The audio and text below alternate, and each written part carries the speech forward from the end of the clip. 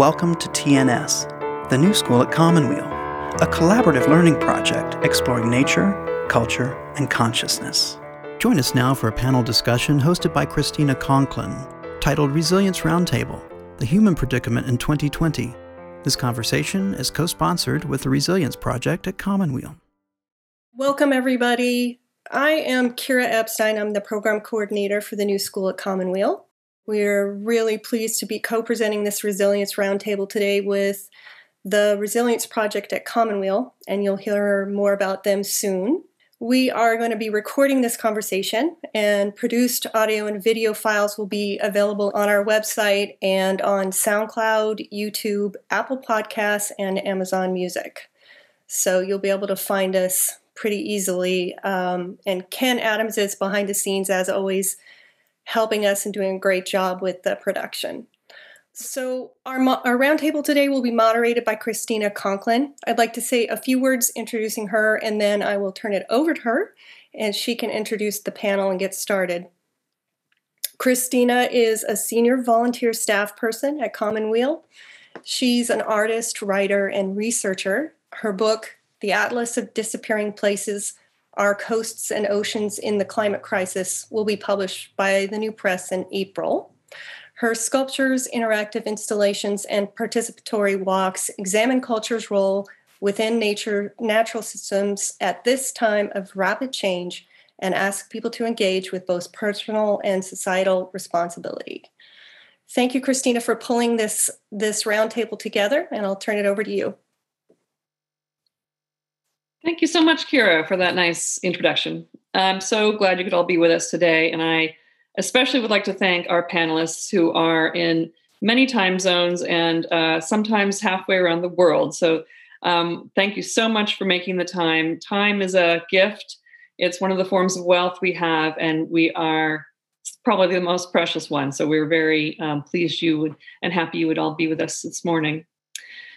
So I'm an artist, and a lot of my work is about engaging people and setting the conditions for something to happen, and then letting it unfold. So that is what we are all here doing today, trying to perhaps stretch the bounds of the webinar format a little beyond its usual constraints. So here's a brief outline of what we're going to be doing today. Each of our panelists is going to speak briefly for about 4 minutes, and in response to a thought prompt that I sent out.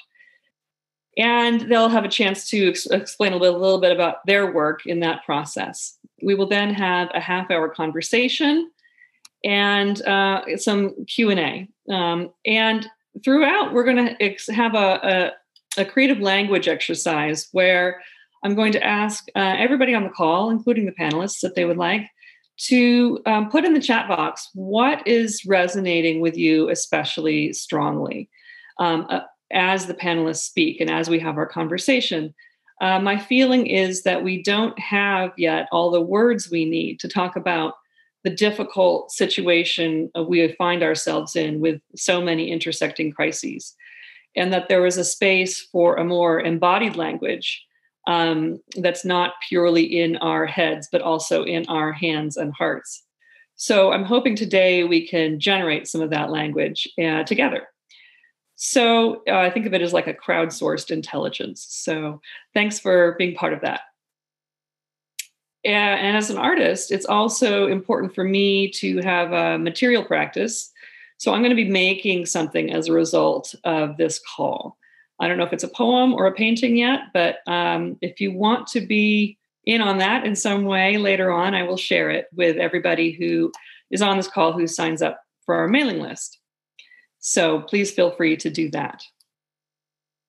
This roundtable is being co-sponsored by the New School, which runs wonderful programs and dialogues, as you were just hearing, and the Resilience Project, which is a relatively new program of Commonweal's that is seeking to create a learning community around these intersecting global crises. And how do we respond to this new normal that we are all living in? The Resilience Project is a nonpartisan, interdisciplinary, intergenerational, international project. So we're not going to talk about politics and elections. But we are going to talk about resilience in its broadest sense as we consider these many intersecting global crises: the pandemic, income inequality, war. There are so many problems we are all struggling with right now that are connected.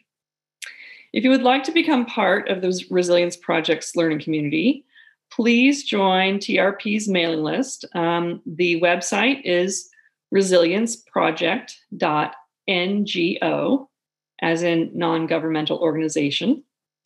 And I'm sure somebody will put that link up, yes. And there is in the menu there's a contact form. So please sign up there. We hope to make this a series and to build a community around this issue. So please join us. Our topic today is the interacting global crises that have become so evident on all our lives this year. We have seen how many global stressors are deeply interconnected, and how small events in one part of the world can cascade into multiple larger crises all over the world. This year, of course, pandemics, climate change, food insecurity, income inequality, big data, autocracy, and racism have all been linked in a web of cause and effect. But I came to this topic quite recently. So I wrote this book on climate change in the ocean, and I thought I had chosen quite a large topic. But as I was making final edits to the book in April, it was actually, late March and early April, the world was falling apart. And I realized that I had only seen, one piece of the puzzle, that there were many more pieces. One of the scholars I was reading was Johan Rockström from Sweden, and he has a model of 9 planetary thresholds. And climate change is only one of them. There are many others, and they have to do with biodiversity and the ozone layer and chemical pollutants. And it was just so clear that that a lot of people are talking about this as a climate change issue, but it's actually much, much bigger. So I realized I needed to widen my lens even further. So I reached out to Commonweal, which does remarkable programming on healing and resilience and justice. And so I just wanted to let you all know that I'm coming to this with beginner's mind as well. Our panelists are experts, and I am not. So but I have been studying these interactions through the climate change lens for 4 years now, and it's just so clear that that this web, that the microbiome of the ocean is connected to so many other things, that we just need to begin to understand how systems work and how we are part of the system and reintegrate the system. So that is what this project is about. I have a few slides I'd like to share that are visual representations of this challenge. Close the chat. So this is, some of us are visual learners. So this is a recently created slide for the Millennium Alliance for Humanity and the Biosphere, the MOB, which Joan Diamond, its director, is with us this morning. This was created by Michelle Gouillet, who's working with the MOB on an arts community project, which is really marvelous. So you can check out the arts community at What's Next for Earth on Instagram. And there's some really cool stuff happening. These are the UN Sustainable Development Goals. We're all familiar with these too. And the challenge with the Sustainable Development Goals is that they are in buckets. They tend to be in silos, and thinking in silos has been part of our challenge so far, something we need to learn to work across rather than in these narrow color bands. So that's, I feel, an incomplete model. This is one I've been working on, and I think it takes Commonweal's view of the interacting stressors, and because it usefully sees biological stressors and societal stressors and technological stressors. And the technology piece is very interesting, and is pervading all our lives in ways that we can barely compute. And I also like that it works from the individual out to the planet, because each of these issues affects us each at all these different levels. But it's an incomplete model. I've been also looking at the Ostrom Institute, and this is based on the work of a woman who, I've forgotten her first name at the moment, but anyway, this is at the University of Indiana. She's a Nobel Prize winner, and she speaks of polycentric circles and how this particular model of the Berlin governance doesn't really matter, but it shows the complexity of different governance models. So I thought that this is interesting, but really it might look more like this, that we are all in different parts of space and time interacting at all these different levels. So there are many ways to think about organization, and as I said, I think visually. So I am just opening this up to people for consideration as we think about resilience in the context of this conversation. Okay, at this point, I'd like to share with the audience the prompt that I sent to the panelists last week, because I think it's important for us to speak about the language we're using, as I mentioned. For instance, if we're talking about natural resources or human resources in our conversation, those terms imply a certain sort of utilitarian economic view of the world. Whereas if we're talking about socio-ecological systems or emergence, we are using a different set of assumptions. And I think this is important to consider as we move forward. So some experts call this subject the human predicament, the polycrisis, existential risk, deep adaptation, sustainability, or resilience studies. All of these things mean slightly different things. Some scholars have been studying this web of connections for years, and there have been many ways of describing them in nouns that kind of describe a set of conditions. So the global challenge, the human predicament, the polycrisis, and systemic breakdown are all descriptions of a situation. Other terms focus more on methods of addressing these intersecting crises. So sustainability studies, regenerative design, deep adaptation, systems change, community resilience. These are all processes, so they have verbs implied in each.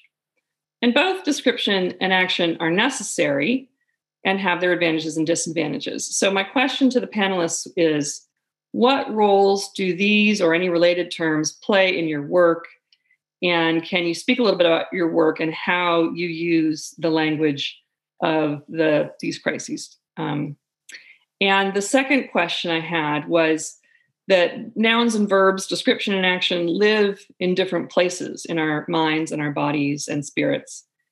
And how do we navigate the intellectual and emotional and practical aspects of this very challenging work? This is a problem almost beyond description. So how can we use language to better embody the complexity of these issues in our lives? So as we listen to the panelists talk about what's really a very complex and heavy subject, I would like to invite each of you to share in the chat as they're speaking the words and phrases they're using or that you're thinking about that resonate with you really strongly. This is a way that we can hopefully generate something new together. For instance, vulnerability, grief, and trauma are all part of this conversation, as are compassion and hope and helplessness. And these words get past the purely intellectual. A lot of this work has been done in academia so far, and I think we want to generate a broader conversation in society. So that is my goal. At the end of the dialogue, we will take a minute to reflect on what we've heard and create a kind of word storm in the chat after that to see what people are thinking and feeling and responding to. And so please contribute to the chat generously as we go. We will have a Q&A, and then we will see if the panelists have any final reflections for us. And that, I think, will bring us to our time. So I'm going to introduce our speakers. Joan Diamond is a leading scholar in the field of global systems change. She's the director of the Millennium Alliance for Humanity and the Biosphere, the MOB, at Stanford, which she co-founded with Paul Ehrlich many years ago, and which works across disciplines to help solve social problems. I think I'll introduce people one at a time, so they each have their 4 minutes, and I'm going to turn it over now to Joan. Thank you, Joan. Okay, so thank you, Christine and the New School. It's a great pleasure to be with you this morning. I've been working explicitly, and I'm not a scholar, in this field for over the last 10 years. My main focus has been the MOB, which aspires to engage a broad swath of civil society into the conversation, to welcome all those who know something isn't right, who are seeking an understanding, and to help them find their voice in this situation. I also serve on the FAN Initiative and the advisory board for Omega. In the next 4 minutes, we're going to take a spin of a kaleidoscope of the human predicament, the global challenge, the global problematique, the global systemic problems or polycrisis. Different names for the same thing with nuanced differences, but at their core is the meta-system of problems threatening civilization and our future. A kaleidoscope reflects and mirrors parts and pieces, and for me is a good symbol for the complexity, adaptive behavior, unpredictability, and interconnection inherent in the human predicament. I'm going to spin us through a series of lenses for understanding and responding to that predicament. To have agency in the face of the human predicament, one must have a narrative that resonates. And this is very tied to Christina's point of language. This is a very personal thing. There are many narratives out there. The one that works for you is the right one. A few, in addition to those that Christina mentioned, are the IPAT equation, coined in 1971 by Holdren and Ehrlich, where the impact, what's happening in the world, is a function of population, affluence, which is a proxy for resources, consumption, and economics, and technology, which can work either way to amplify or reduce the other two. Another is the wicked problem model, coined by Wes Churchman, who was actually, his memorial was held at Commonweal about 15 years ago. A wicked problem is something that's transdisciplinary, interconnected problems that are often contradictory and that have a large economic burden. Nate Hagen uses the superorganism metaphor for describing the situation. The FAN tells the story of civilization at risk through failing stressors underpinning the global system, and there are many more narratives, but all have certain things in common. They're interconnecting problems, nonlinear, systemic foundations of society and civilization. They cross disciplines. They're often contradictory. They're social and biophysical. They're embedded in all is uncertainty, and all carry the threat of collapse. They're not a single problem radiating out, but a dense knot of problems. So what is collapse? Because that comes up in this conversation. It is not a collapse of our planet. The planet will survive. It may change, but the planet is going to survive.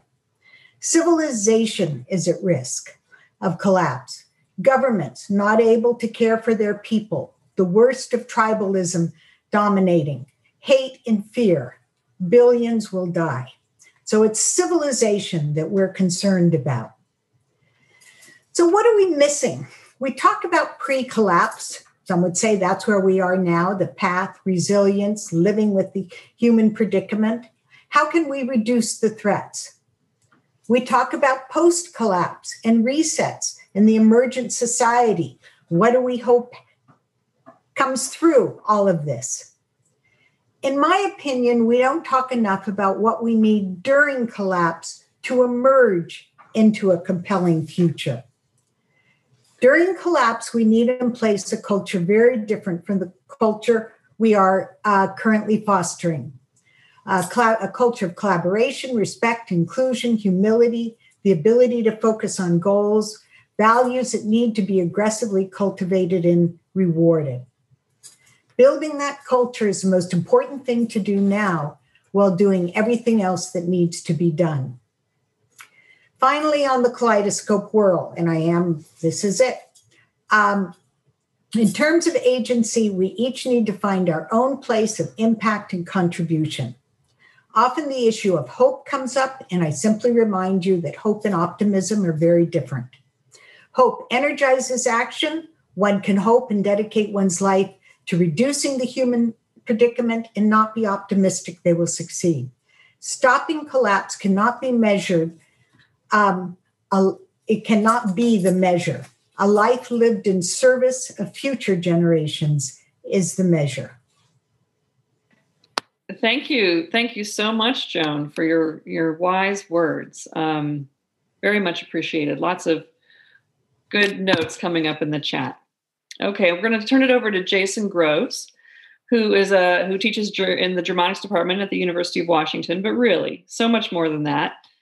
He's a writer and conceptual thinker. I met him through when he was the artist in residence at the Exploratorium, Fisher Observatory, where he did some great events and thinking about our place in this world. So his latest book is called The Geological Unconscious, which should give you a sense. And we're going to now turn it over to Jason. Hi, everyone. And thanks so much for hosting Christina and Commonweal. So I'll just start off with a provocation in response to the first two questions. Start my timer too. I think that careful description can be a mode of addressing these intersecting crises. And I might say that too because I am a literature professor. But I think description is related to noticing. And I think about what the anthropologist Anna Tsing calls the arts of noticing. It's related to observation, but it's more attentive to the unexpected, the unlikely, and the peripheral. And I'll say more about this, but I think this is what poetry describes and what poetry does with language. I'll start with a quote too. This is from John Felsteiner's introduction to his anthology, Can Poetry Save the Earth? Felsteiner was a literary critic, translator, and poet in the Bay Area. He writes, when a landscape goes undescribed, it becomes vulnerable to unwise use or improper action. So when a landscape goes undescribed, it becomes vulnerable to unwise use or improper action. So I think the idea there is that description can function as a form of protection, as care, even as an activist undertaking. I think the opposite can also be true, that in describing something or someone, you can also make them vulnerable or exposed. Something to think about there. So as Christina said, I teach at the University of Washington in the Humanities Division, and more specifically in the German department. So I think about language and language acquisition every day. I also teach courses in the emerging multidisciplinary area called the Environmental Humanities. And I co-led a research cluster on the Anthropocene, which is a name I proposed for the crisis, but if I have time, I'll come back to that. I want to talk a bit about this institution I worked at where I first met Christina in the Bay Area before coming to the University of Washington. And that was at the Exploratorium, where my technical role title was an urban fellow. And the Bay Observatory, for those of you who haven't been there, is full of instruments and tools for making technical observations. And it's also full of books and text-rich posters and interpretive panels. And so what I really liked about this space was that language was as much a tool for perception as any camera or any other scientific instrument there. And I should say a bit about other people's work there was also really interesting. One of the first exhibits there was explored this relationship between the lexical and the perceptual. It was called the Bay Lexicon. It was developed by the architect Jane Wolfe, and it consisted of 48 flashcards that examined and defined San Francisco's shoreline. In Wolfe's words, it was a place-based vocabulary that makes the hybrid circumstances of the San Francisco Bay apparent and legible to a range of audiences with a stake in the landscape's future. These were not new words, but it was, yes, it was a lexicon for bringing together words which might not normally be associated with one another into and express the hybrid landscape of the city and made the hybridity of the city more perceptible and more legible. And it also began what I think is important from a point of our environmental illiteracy, acknowledging that the places most of us know best defy the vocabulary we've inherited. One outcome of my residency there was to reimagine the Anthropocene the observatory as an Anthropocene observatory. And I think a lot about this term and how it prompts responses and how it also closes down others. It's a term for a new geological epoch, which has mobilized attention to planetary transformation and planetary crisis. But it's also done so in a way that might not account for the factors, forces, and power relations that are driving this crisis. In fact, some argue that this term is an alibi for the capitalist exploitation and colonial dispossession that arguably drives planetary transformation. So people have proposed other terms like the capitalocene or the plantationocene or even the white supremacy scene to better account for planetary change. And I think about these a lot. And I see them at times, so I'll just end with in 10 seconds, my response to the second question. How can the language we use better embody the complexity of this topic? To notice language, be careful and vigilant in the use of language, and do whatever you need to do to be more mindful of language. I think about biologist Rachel Carson, how she writes that language can further violence and legitimate violence. For example, when she writes in Silent Spring about how herbicides and insecticides should be called biocides, and how that lexical shift can activate awareness. Thanks. Wow, thank you so much. Rachel Carson's my personal hero. Beautiful use of language in her work. So we will now move to Ed Salzberg, who is founder and director of the Security and Sustainability Forum, which is a Washington, D.C. based network of professionals from government and academia and industry. He is an environmental scientist himself and has been promoting this intersecting view of systems for a decade in DC. So we wanted to bring that perspective as well. Welcome, Ed. Start again. Thank you for inviting me. I was just looking forward to the conversation. I have the privilege of running an organization in which we convene experts like the folks on this panel from all over the world to address some of the most important issues of our time: urban sustainability, food security, environmental justice, the bigger picture of climate change. So I get to talk to and listen to and learn from some of the real leaders across the world. And I want to take some of that experience and bring in some things that I've heard, especially recently, into the conversation about language and the importance of language. But I also want to talk a little bit about actions and how to go from the language itself to some framework for action. Most of the folks that we deal with, the people that want to get educated, are practitioners in a large extent, and they want to see action taking place either at the local level or something more global. You're listening to a TNS conversation titled Resilience Roundtable, hosted by Christina Conklin. From my standpoint, the language is so important because it's a lens into what the emotions are that people are feeling. And without understanding that, it's very hard to move forward in a consolidated way. The emotions are also a lens into what the core beliefs are of the individuals. And it's very hard to get consensus unless you're starting to get conversations that get down to those core beliefs, which then kind of leads you to what people's convictions are, which are their core values.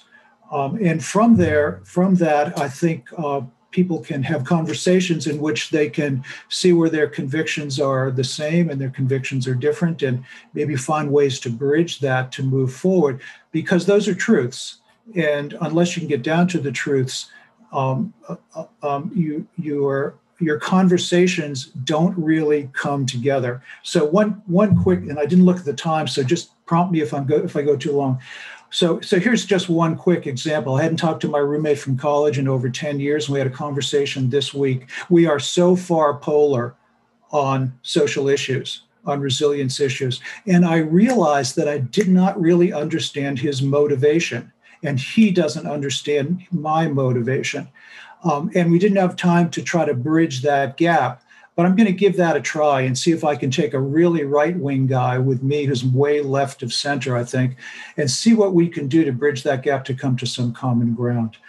I think that his convictions are different than mine, and maybe his values are different, but some of them have got to be the same overall. So understanding that motivation, I think, is just really important. I sometimes joke with my wife that there are two kinds of people, the greedy and the not greedy.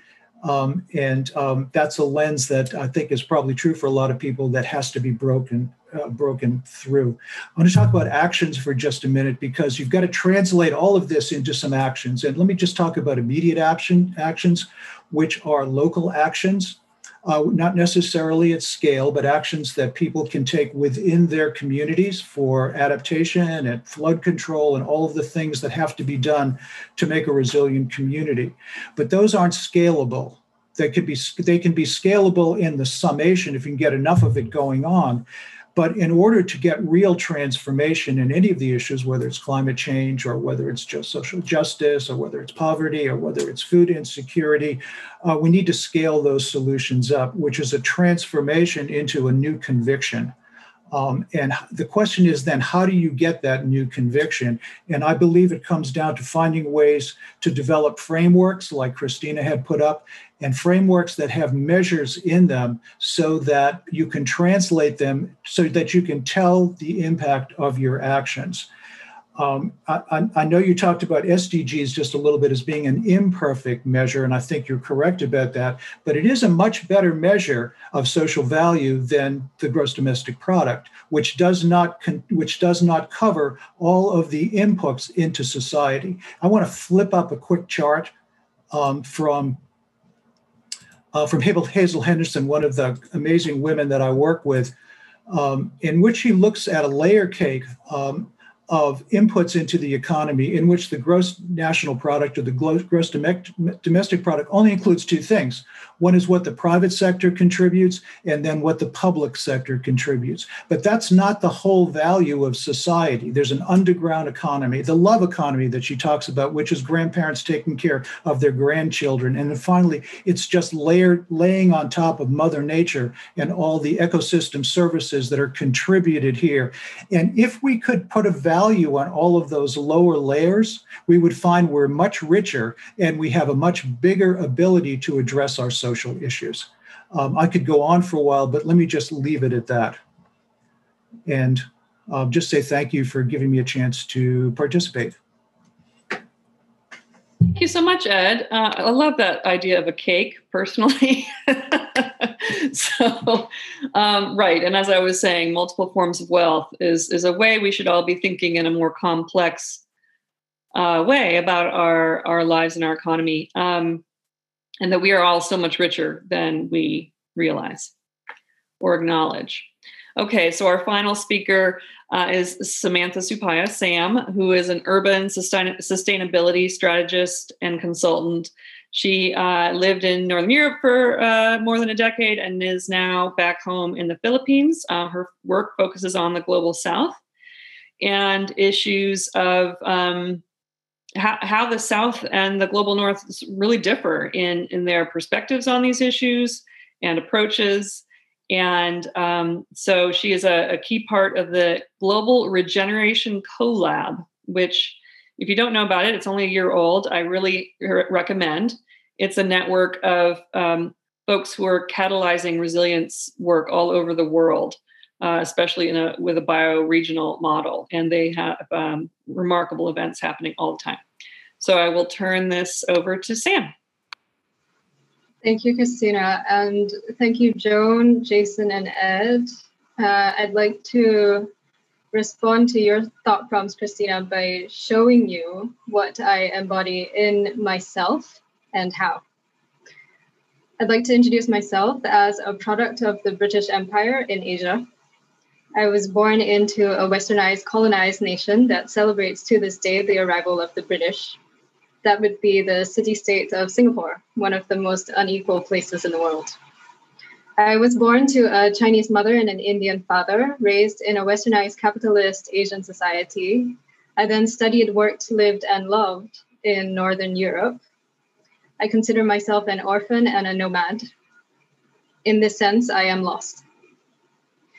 We are experiencing late-stage capitalism where most people my age have little to no economic power compared to those of previous generations when they were our age.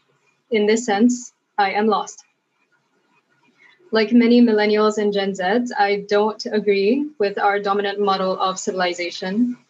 Gramsci beautifully said, the old world is dying, the new world struggles to be born, and now is the time of monsters. In this sense, I am lost. Like most of those in my generation, I am lost. Joan mentioned the narrative that works for you is the right one. I'm speaking to you from a former American colony, from a society that is deeply embedded in colonial mindset, first from Spanish occupation, and then from the Americans. With the arrival of the Spanish in the Philippines in 1571, humanity brought into being a new type of city, the global city. I say all of these things because I'd like to acknowledge that the story of human resilience globally needs to be seen from the lens of real history, as most of the world has experienced it, lived experience, aka the global South.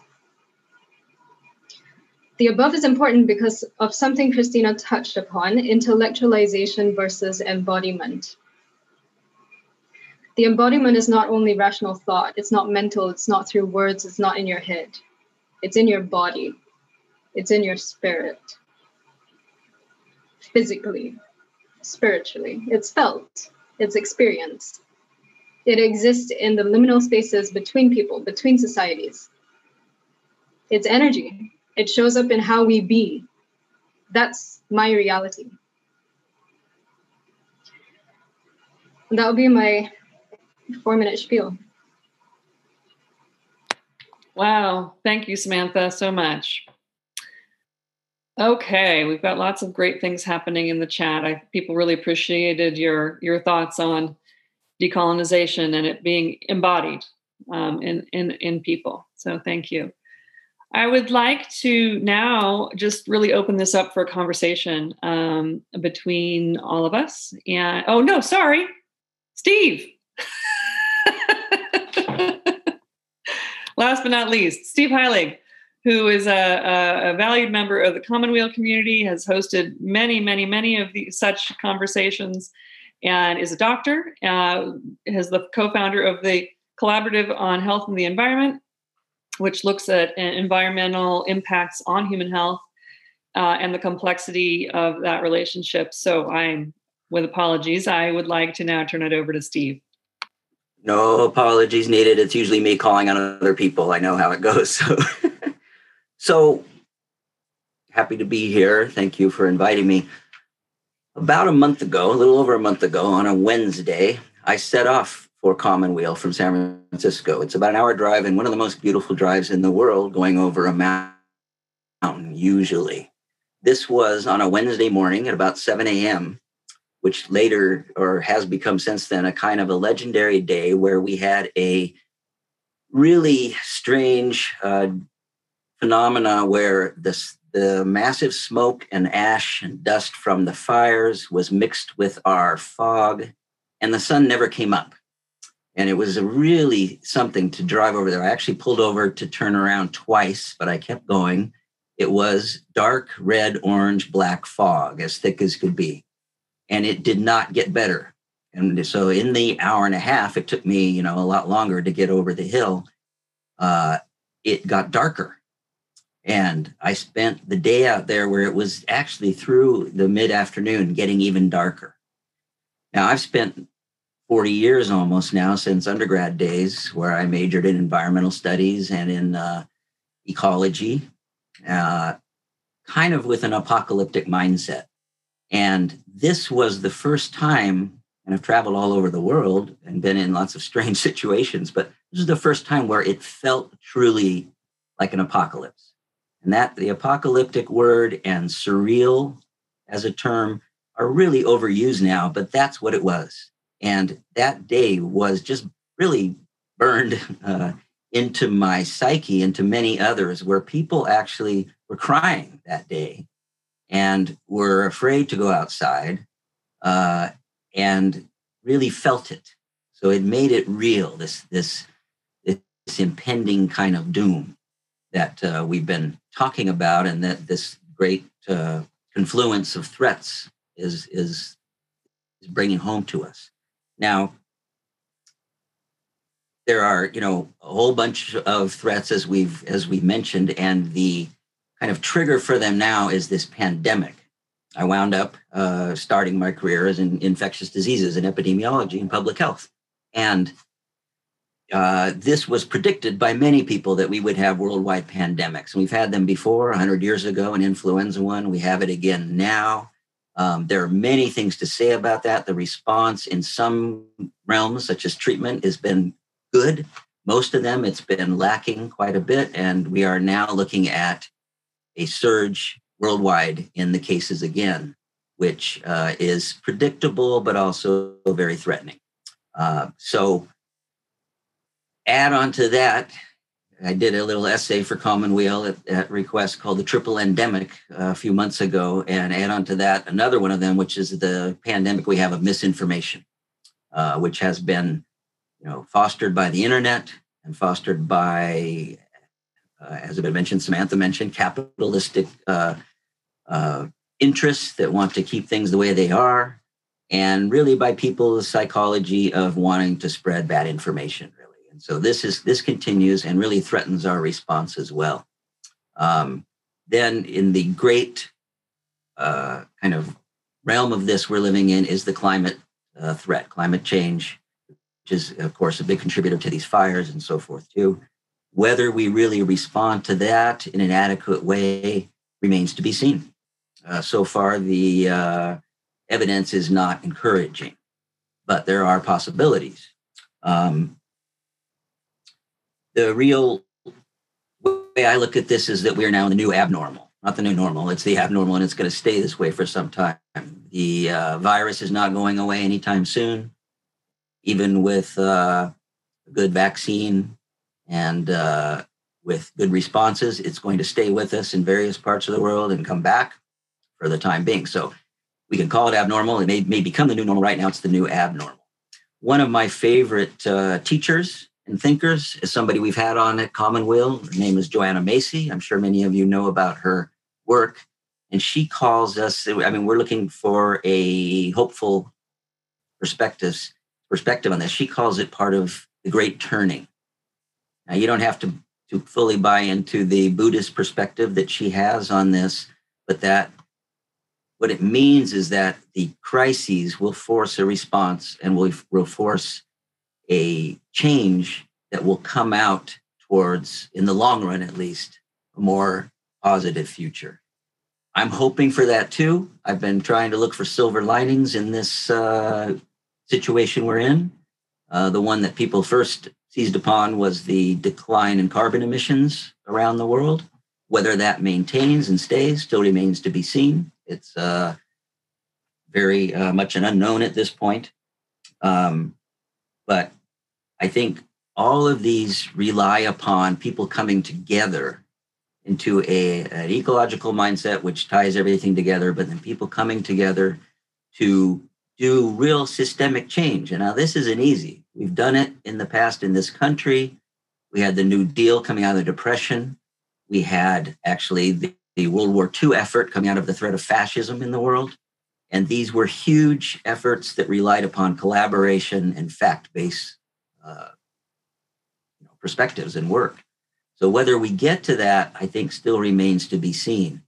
There's an old song that I used to listen to a lot. It was a group called World Party, actually. And one of the lines I liked in one of their songs was, he was actually taking the lyrics from the work of Bertrand Russell, History of Western Civilization, was, "We are living in a slow motion landslide."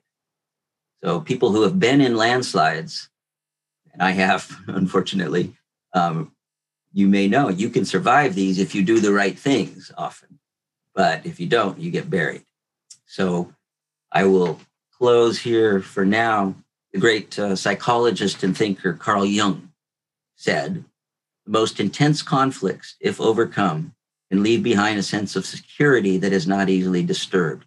It is just these intense conflicts and their conflagration which are needed to produce valuable and lasting results." So it's adaptation coming out of conflagration. Right now, we are very much in, I think, the early part of the conflagration, and whether we adapt to it in a way that minimizes the harms and the suffering, which is the big key here, to minimize suffering, really of all species, not just humans, I have to say. As I think you said at the beginning, Christina, the Earth will survive one form or another. But how we get through this by minimizing suffering of those who are most vulnerable, impoverished, et cetera, already, and the rest of us and other species as well that we live with, that remains to be seen. So we're striving for a sense of practical hope here. So that's it for now. Thank you. Thank you, Steve. Yes, the word conflagration is fabulous. And the other thing that your comments made me think of, actually that day with that red sky, that was my birthday. So that was a really hard day to celebrate. But it really marked everybody in our region in a way. I'd suggest if anybody hasn't seen this, you could probably just Google, Northern California or San Francisco Red Sky Day or Fires Day, and you'll get an amazing amount of photos that are really, they look like, in the Lord of the Rings, they look like Sauron has come in Mordor to, the great forces of evil have taken over. And many people were saying that. It reminds me of these science fiction and apocalyptic literature, come true. Right. And I guess one thing that comes to mind for me is that this has been happening all over the world for a long time. And the fact that it reached the Bay Area got our attention, but it's making me think about some of Sam's comments and in the Global South and what, how this is affecting, climate refugees, burning of Indonesia. There are so many of these things that are happening out of sight and out of mind for us. My writing on the Arctic is catastrophic for the Inuit right now. So I think, it's the waking up that needs to happen. And I guess I would just ask the panel to if you have anything to say about the speed and the scale of our waking up, and what they call sea level rise, they call the slow emergency, and it's sort of like some of these other crises. It's not going to happen all at once. It happens all at once geologically speaking, but in our lifetimes, it's going to feel like perhaps a slow burn. So what are your thoughts on scale and speed? Anyone? Joan? Yeah, we can't hear you. I look at it a little bit differently. While I think there are issues that are being included in the description of the predicament now, well, they've always been there. The injustice, the inequity, if you go back decades in the writings, those have always been part of it. But I look at it that what I see is that there are millions and millions and millions of people who are aware that things are interconnected, that the world's not working, that there's severe injustice, that our environment is degrading, and what they're seeking are ways to engage. Mm-hmm. And that it's more from my work, it's more the engagement question, the response question, than the waking up question. Mm-hmm. I think some of it has to do with how we assign values within societies to certain inputs.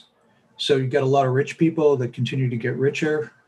I think the virus really brought home the fact that undervalued services, nurses, healthcare workers, first responders, are their input is way more valuable than the CEO of large companies. Yet it's the CEOs of large companies that make the large dollar. So something is really upside down here in capitalism in the United States, especially. And finding ways to assign values differently, I think, is a step forward. I think that's a conversation that we need to have and find a way to do it. There's huge resistance to that. I mean, there are lobbyists, and there are there's money to be made by digging more fossil fuel out of the ground. But those values are not values that that really support society as we move forward.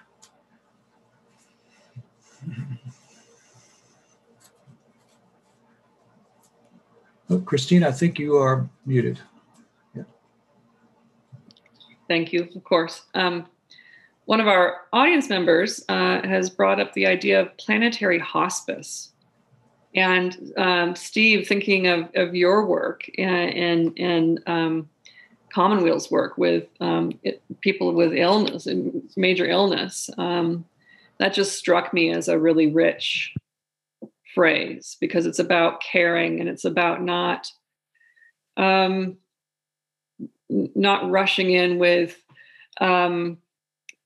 emergency procedures that might actually create more harm, and it's about presence. So anyway, I just wanted to mention that and see if anybody else had any further comments. Well, I'll just say, I mean, as a former hospice director, very aware of that model, very much supportive of it. And it's developed a whole new specialty in medicine over the last decade called palliative care, which is basically saying, this is why the analogy is somewhat limited in some ways. It's basically saying you can't fix this. The person is going to die, but you're going to make that as painless and hopefully as even, maybe even rewarding, if possible, that you can. But you're not going to jump in and try to fix things, and that actually cause more harm, perhaps. So, it is something that can work quite a bit. We're trying in this greater context of the world to do that for one thing, but also hopefully to fix things to some degree, that we come out of this with a better world. Right. I think Sam had something to say, and then Jason. Thank you. I think this is the fundamental issue with the whole concept of development in the first place, that is essentially defined by somebody, imposed on other people, and then justified by everyone. There is a huge space between understanding the problem and taking action. Massive. There is understanding that does not translate because we haven't embodied it. We don't like to sit with discomfort. And when I say we, I actually mean a lot of contemporary civilization. We want instant gratification. We want to see impact. We talk about impact a lot, talk about development a lot, right? And we don't want to sit with discomfort. Whereas resilience is about sitting with discomfort. It's about looking at the thing that you broke or looking at the thing that has broken. So for me, action is dialogue about being able to sit with discomfort, about being able to sense into what this means, because we are all experiencing this. Without acknowledging the experience of this discomfort, of this pain, because this is a pain that is felt very real today. You talk about, for example, sea level rise being a slow problem. Here in the Philippines, it's not a slow problem. Thank you very much. That discomfort we are feeling, and you're talking about impact, development, action. What can we impose on other people today? And what we want, for example, in the Global South, is for you to sense with us, right? For you to experience with us. Solidarity is what we need in humanity. It's something that we miss in this understanding and action. We forget there is a space to be. And that can only be sensed into through a deep exploration, deep knowing of ourselves as people. What are we comfortable with? Who are we? What is our identity? And how do I relate to other people, given that that is my identity? Not just other people, but also that obviously translates to the scale of an organization or a society or a government or a nation, etc. So these are very sort of real things that we're talking about. It's not academic, this is experience. It's happening now, today, to people alive now, here. Yeah, when Sam and I were having an earlier conversation, she made the very cogent point that, the global North is very up in arms and upset about what's going to happen with many of these climate crises, flooding of cities and different things. And could you speak a little bit about that dynamic between the North and the South as you see it? I do, and I wanna just briefly touch upon the power that America doesn't always know that it has in terms of the narrative, in terms of the voice, right? American imperialism globally is very alive, very well in the media that it propagates. And that's it's kind of my appeal into being in this space, to being able to say that, because it's often not known, right? You guys are simply unaware of the power that you have, which is a privilege, a luxury. It's amazing. The voices of the global North, especially North America and Europe, but especially, for my context here in Southeast Asia and the Philippines, a former American colony, we listen a lot to the American voices. And that undermines our ability to build societal resilience, simply because we don't place value on our voices. That's colonized mindset. We don't place value on our stories. We don't place value on our pain. We're listening to your pain. We're talking about Black Lives Matter. That's crazy. You're listening to a TNS conversation titled Resilience Roundtable, hosted by Christina Conklin. So I guess to round up on this point, the words that you need, the narratives that you need are different from the words that we need. And we need to be listening to us more, and you need to be listening to you more, I guess, is my point. Thank you, Sam. That's great insight. Jason? Yeah, I wanted to let Samantha's words linger for another minute. It's very powerful. I had wanted to say something about hospice, but I also want to add a word. One of the other terms proposed for the Anthropocene was the agnotocene, coming from agnostic in the sense of not knowing, and the studied ignorance of particularly people in the global North with respect to the impacts of the global North, specifically imperialism and colonialism, both within the global North and within the global South. Another term makes me think of is from the Bengali writer Amitav Ghosh, who speaks of, maybe some people know his novels. he has a term, the Great Derangement. Right? The Great Turning was mentioned, and I thought about the Great Derangement as, and this is also particularly a term applied to the global North and to particularly colonialism. And one of his examples of the Great Derangement is why so many colonial cities are placed right on the water's edge, whereas the pre-colonial cities are pulled back from the coast a lot.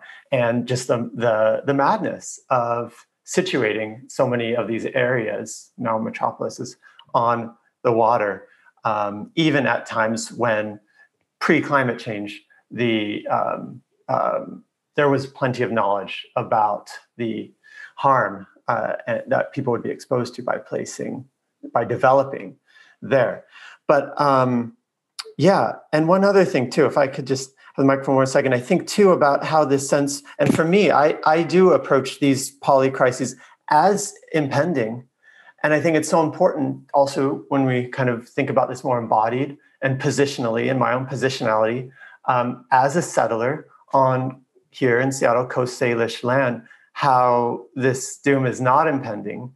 And at least if we're talking about lived experience, everything with which I associate climate change has taken place here centuries ago, in terms of dispossession, in terms of the uprooting, in terms of this loss of contemporary lifeways. The loss, it's to a certain extent not, I don't want to say it's lost forever, but it's a moment of uprooting. Finally, if I could say one more thing really briefly, because I've been thinking about hospice a lot too, and it comes from an academic article, and I can share it in the notes. But one of the biggest changes I had in my own thinking was an article about terminality in relationship to the environment, the polycrisis, let's call it, particularly environmentally. And it was from a writer who identifies as queer and exposed for me, someone who's not identified that way, the focus in the environmental movement on futures and on salvation and on saving. And this was a writer who was coming from and out of the HIV and writing about HIV/AIDS epidemic, and how this one could have a relationship to endings and to terminality and to the dead and dying that took that for granted, but which did not also associate that with futurelessness or neglect or abandonment. And I think so many times with environmentalism, there's this phobic stance towards frailty, towards endings, and there's this rush to try to save everything. On the other hand, there's a stance and there's a position which just says, okay, this is going to happen. And it's more of a place of neglect and abandonment. And I was thinking about hospice and sitting with the dying, and that being an act of care rather than an act of neglect or abandonment, that I found to be myself to be really moving, and something that we might scale up when we're thinking about certain environmental crises like species extinction, et cetera. I'll shut up now. Sorry for taking up so much time. No, that's really it's really rich, and I think it's also really appropriate in the Commonweal context. That is the way they hold. We hold these issues, these heavy issues, is to sit with them. And so I just want to ask if anybody has a final comment before we turn to some questions. Ed. Oh, can't hear you. There we go. I just wanted to agree with Sam and just follow up what you said. And I think that here in the United States, so I grew up as a Caucasian, privileged American here in the United States. And what I'm learning now, because I'm very close to the school system here, is how inappropriate and wrong our education has been over the years, and how we left out so much and really tainted actions that Western Europe and the United States has taken globally. And the fight is on here in the United States to change those books, but I think it's going to be a long fight. even changing the names of buildings from racist generals to people that have more of the kind of values that we have right now is still a fight, even in wealthy, progressive communities. So I think that, I don't know what the rest of you think about this, but I think the core of this, at least here in the United States, is getting the education to be really inclusive and really understanding, what's happened over the years and what needs to be done to change that and to take responsibility for it before you can move forward, I think.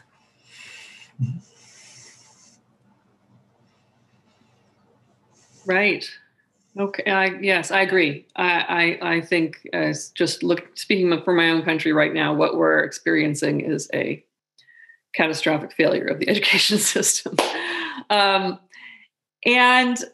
So I would like us all, because we did cover some pretty heavy material there. I thought it was very rich dialogue, and I would like us to take about 2 minutes in silence now, just to reflect on these different senses of embodied pain and the peoples all over the world who are being impacted in various scales at various times. There's a scholar at the University of Michigan who I really like, Kyle White, an Indigenous scholar, and he basically says cyclical time is something he thinks a lot about, but also he says, Indigenous folks basically have already done all this work, and we're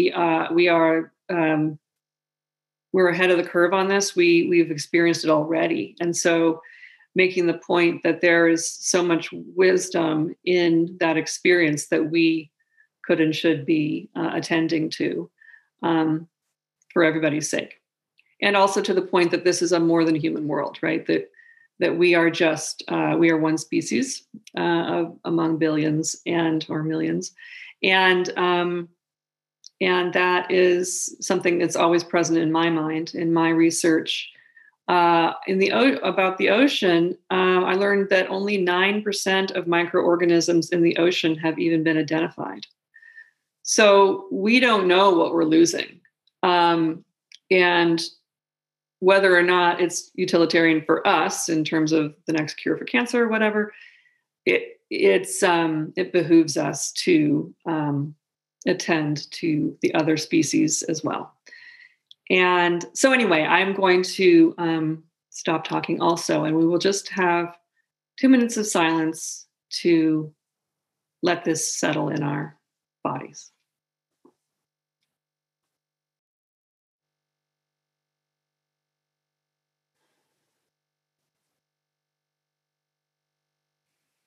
Thank you, everyone. So what I would like to do now is a lot of us have been commenting in the chat, and there's also going to be a time for Q&A, and then the panelists will share any reflections based on what we come up with together. Are there any words that really resonated most strongly with you, approaches that could help us sit with this problem and also address it? We've got a few minutes left for anybody who would like to contribute at this point. I responded back to Sam's observation that the question is, what do we need to let die? And I think that's just a way to frame thinking about moving forward. And it's just not a way I thought about moving to resilient society. But I'm going to think about that, because I think there are things we have to let go of. Yeah, it's in the letting go that we can make space for what needs to be born. And if I could expand onto that a little bit, it's not just about what it is we need to let die, but after we've sort of understood what it is, then how do we let that die? That's going to show up in millions of different ways. And being able to practice that is important. And I think that's where community plays a role. I think it's very hard to hold this individually. And that part of, again, my goal with this group, but also, resilience in general, I think is about creating shared space where you can both let things pass and build the new together. Joan, did you have any thoughts? Well, of course, many thoughts, and many will continue to linger. But I think this question of the letting go and the death and what's afterwards, what's being built, is much more complex and treacherous, so that we don't build on the ruins of what was before. But how do you envision something, I'll say, new, and then really build towards that? And I guess, my personal challenge coming out of this is really to think about what needs to be done now, so whatever is rebuilt can really be something different.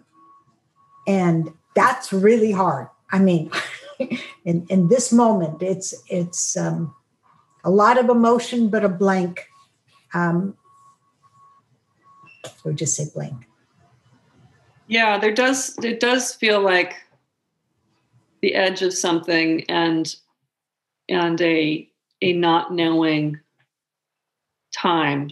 We are all in this liminal space together. And so I guess maybe my last question would be, how, for each of you, it's again about this navigation. How do we navigate unknown waters and begin to lay down those pieces of the new that has to be born? What are your thoughts on how we just put one foot in front of the other? Those of us who are willing to stay with the discomfort of it all. How do we work together, and how do we bring other people into the conversation? Just a final go round with each of you. Steve? I'll say, one of the famous quotes in environmental history is from Aldo Leopold, and he said, this is from 1940s. He said, one of paraphrasing, the perils of an ecological education is that one lives alone in a world of pain. So if you are alone in that world, then you're immersed in pain, and it's very hard to come out of that, and unless you're able to have a sense of working with others. I know, Christina, you said stay away from politics, but I think on every one of these crises that we're talking about, there is an element of a failure of leadership. And so what is leadership in the broad sense? It is electing, supporting leaders who are, in fact, cognizant of the crises we face and are willing to do something about it, rather than just going with the status quo or dancing to the tune of the money, which is what it's always about. Follow the money. He's actually a friend, but very famous musician, Carlos Santana, recently posted for the first time a political. He said, vote. And somebody asked him the first question, vote for who? And he said, vote for the one who seems most compassionate to you. So you got to start with that, somebody who can actually look at the world in a way where they care about something other than themselves and their own interest and their own immediate circle, as it were. I'll just add this. I worked with, with Planned Parenthood for years, and partly around the world. Some people have observed that the countries, communities who have reacted best to this so far, to the pandemic at least, have been led by women. And that's true to some degree. Part of what I see here is a need for, I'd be much more hopeful if we had a lot more women in position of leadership. And that's not automatically a better qualifier, but when you look at the essence of development in the world and of people getting some power for themselves, societies have improved. If you want to take one variable, one of the biggest variables in healthcare and community is giving women control over their lives and allowing them to lead. And that actually is something that I believe is very true. And I hope that we get there in some way, not just here, but around the world.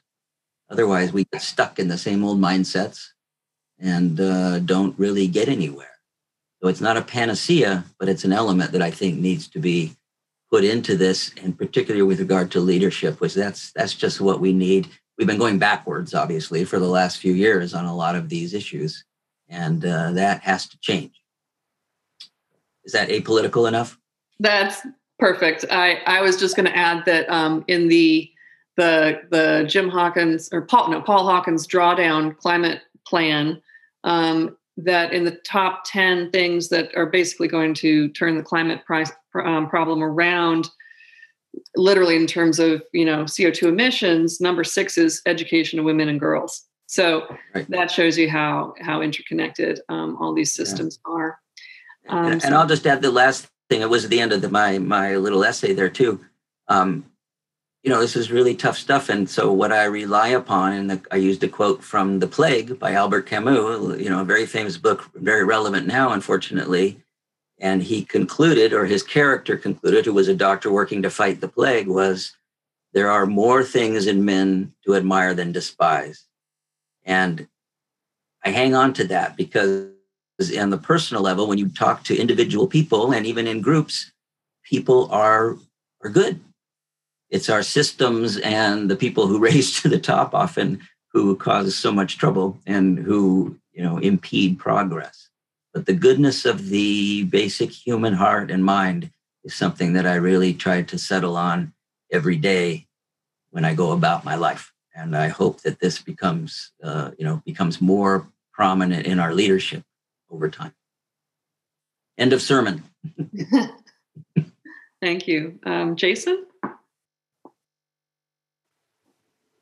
I was going to ask to be reminded what the question was, but I think I remember. And I will be very quick because I think one of the things we can do, and I'm speaking from people from my positionality who have taken up, I think, way too much space in the last kind of couple hundred years probably, is often to get out of the way. And and also, this is not an experience I've had to deal with so much myself, but I just want to read a quick quote from, this came from Nancy Vale, someone who I don't know, but some of you might know, who directs and I think co-founded the Pi Ranch, which is a really great place in the Bay Area, whose historic farmhouse recently burned down. And she had this to say. I read this, and it was someplace that was really important to me, and I read this on Facebook. She said, with respect to this burning down, may this be the beginning of transformation. May we resolve to bring back Indigenous knowledge, heal the damage done since colonization, bring justice to the lands and the people, build resilient homes for all people, practice climate-friendly everything, feed people, love more. So I just want to leave it with those words from someone who experienced a very immediate catastrophe that was part of a much, much larger one with the recent fires in the Bay Area. Yeah, I have felt a shift in the course of my 4 years of researching, both in awareness and in, I would say, the depth of the knowledge, the embodiment of the knowledge. It's getting real, and maybe we're late to the table in terms of the impacts it's been having in many other places for a long time now. So I think we need to wrap it up there. I'm going to turn it over to Kira in just a moment. But first, I want to thank each of you so much for taking the time and sharing your wisdom. It's 1 a.m. where Sam is, so I especially want to give a little shout out to her and hope that we can gather again in the future. Thank you so much. And I will take it back to Kira now. Thank you so much. Again, we'll have the recordings produced of this conversation available in about a week or two. And we hope to see you at another event with us as soon as you are drawn to do it. Christina Conklin, Joan Diamond, Steve Heilig, Samantha Sapaya, Ed Salzberg, Jason Groves, and Stan Wu and the Resilience Project at Commonweal. Thank you for being with us at the New School at Commonweal. You've been listening to a TNS conversation co-presented with the Resilience Project at Commonweal, titled Resilience Roundtable. Thank you for listening to TNS, the New School at Commonweal. The New School at Commonweal is directed by Michael Lerner. Our program coordinator is Kara Epstein. Our audio producer is Ken Adams. And our theme music is by Suzanne Ciani. Visit us online at tns.commonweal.org. That's tns.commonweal.org. Commonweal is spelled COMMONWEAL. You can also find us on SoundCloud, iTunes, Facebook, YouTube, and Vimeo. Thanks for listening.